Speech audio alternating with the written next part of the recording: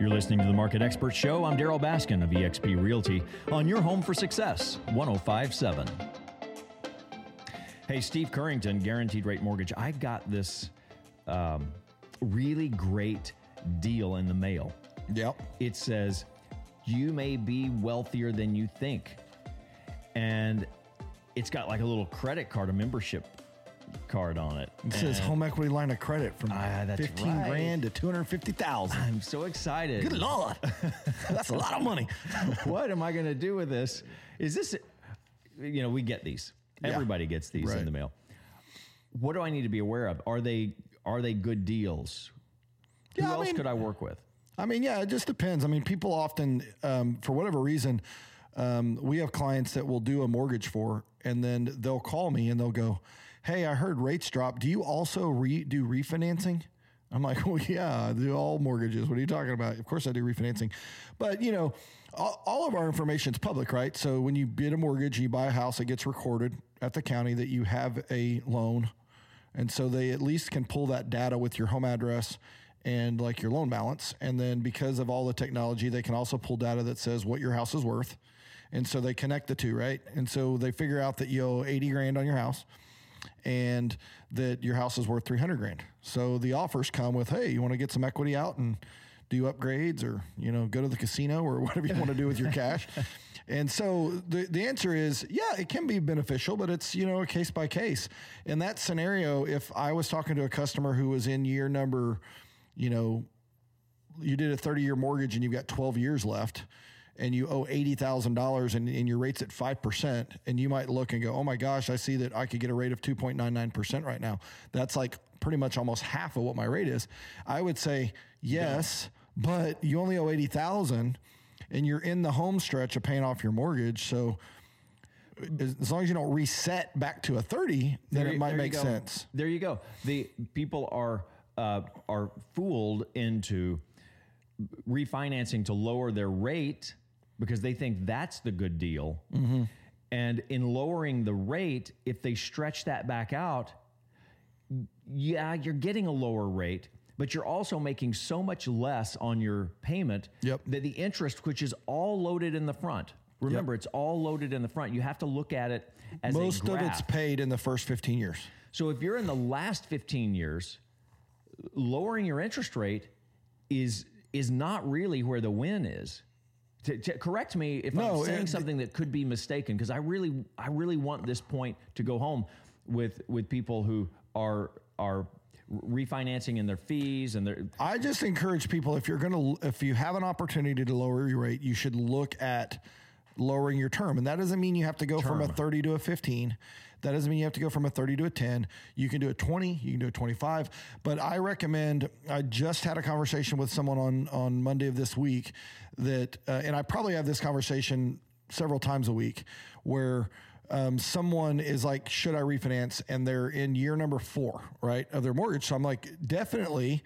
But if I was you, I would do that and go to a 25-year. You're not getting a big break in rate necessarily, but you're not resetting back to 30. You're going to basically start right where you're at a lower interest rate. Now, what some people are able to do, Daryl, is because there's such a big gap between their current interest rate and what rates are now, is they can actually lower their term. Like, I have 25 years left on my mortgage and I'm at 5.5%. Hey, no kidding.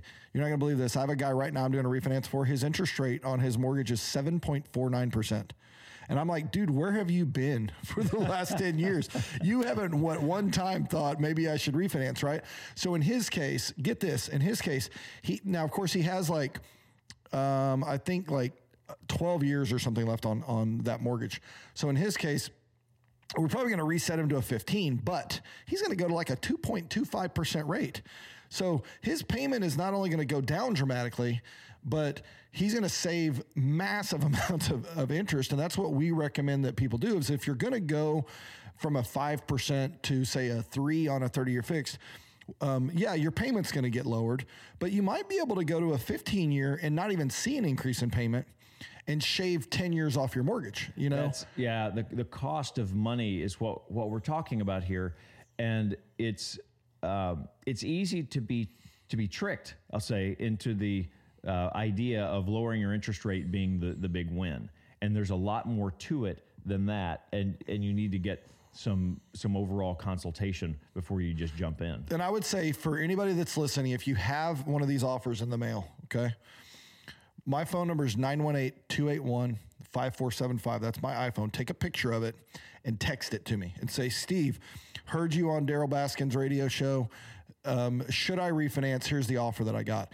And listen, I talk people out of refinancing a lot because it's not always worth it. You know, it just isn't. And so, and everyone's situation is different. And there's plenty of lenders out there that'll just let you refinance like over and over. The churn is where the money's made. Yeah. They're just like, yeah, come on, let's lower your rate by half a point. You refinance and your loan is sold. So that lender that refinanced you made the fees off the refinance. Yep. They sell the loan because now you're valuable because you're going to be paying this interest rate over this long period of time.